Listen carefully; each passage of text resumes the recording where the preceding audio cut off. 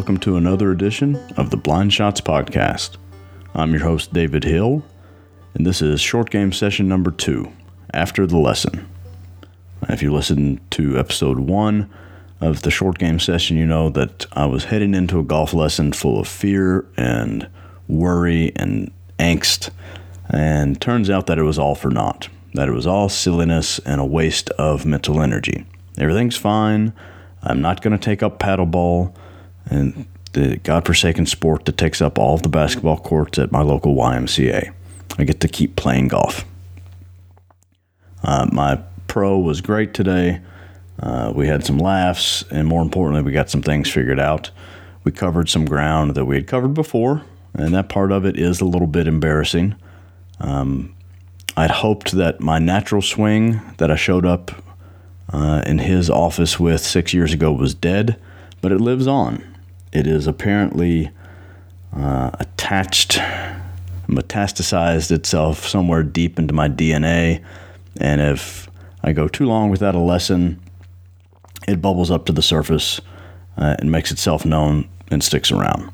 So that part's a little embarrassing that it keeps coming back. I haven't been able to kill all of those awful swing tendencies, but that apparently is just who I am.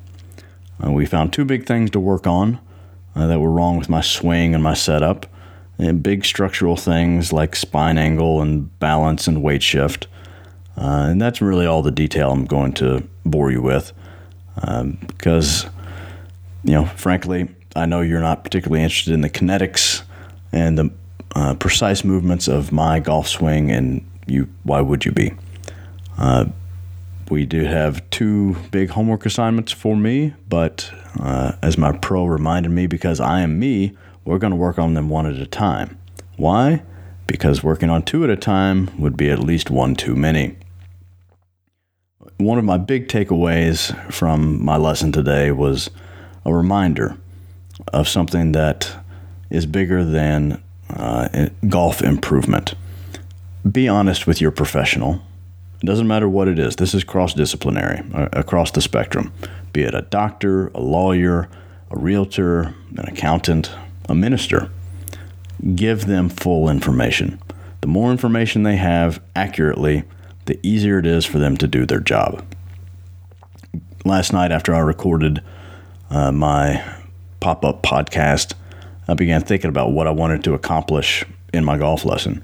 And I was reminded of an episode of the Chasing Scratch podcast that I heard last year. If you're not familiar with that, it's 2 guys that started as mid-handicappers in their mid-30s, or early 30s, and wanted to get down to scratch. So they turned what is essentially a running conversation into an audio log, into a podcast. It's great fun. It's entertaining. I encourage you to check it out.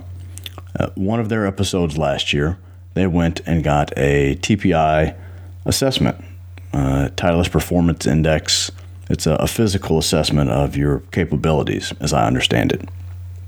And there was a pre-assessment questionnaire. It's something that Irish Mike, who they used, who is Mike Young at Fit for Golf on Twitter, they didn't give really full information. One of the questions was, do you have any current injuries, or have you injured this in the past? And I think it pertained, it kind of went through the different body parts, upper leg, lower leg, etc.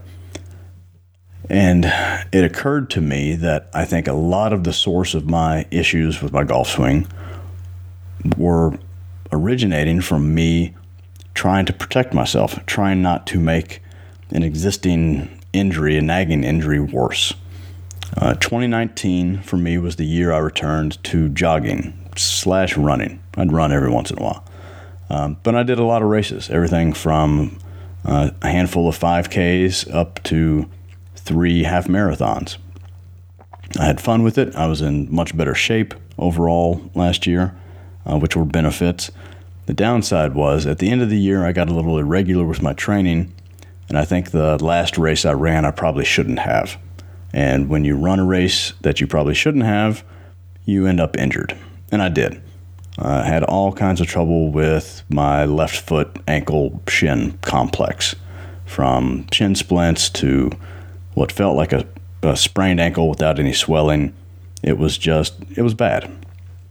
So after a couple of maybe 6 weeks off of not doing a whole lot over the holidays, I had returned to the range, but that nagging pain was there, and I think I kept modifying my swing, just trying different little band-aids, different little workarounds and fix-its to try to keep hitting the ball hard without using my entire body.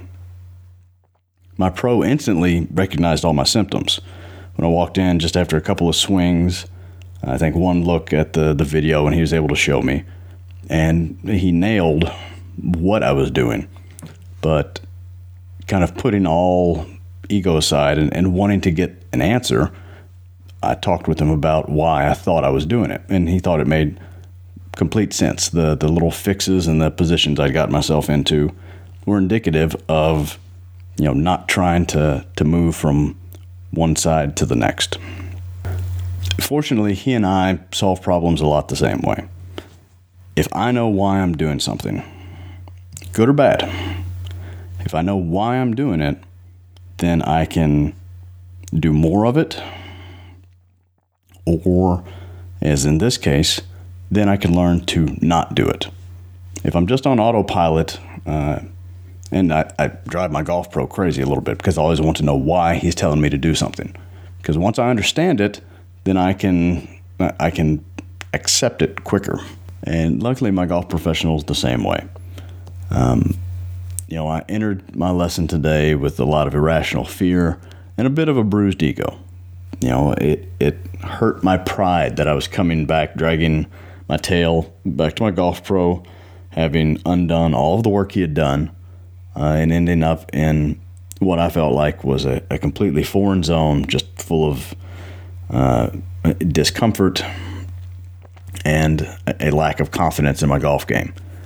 And he was able to find two things, very easy fixes, at least analytically. And now I'm back onto a path that I have confidence that my golf swing will improve and that my performance on the golf course will improve as well. And that's why you go see a golf pro, to help you play better golf and to enjoy the game more. My self-worth isn't tied to my golf score or my handicap index. But I do enjoy the game more if I'm playing well. I have more fun playing with freedom than with fear. Not worrying about where the ball is going to go, but knowing where it's going to go. The bad side is that when I leave a golf lesson after a long absence, I am sore in places that I have not used in a long time.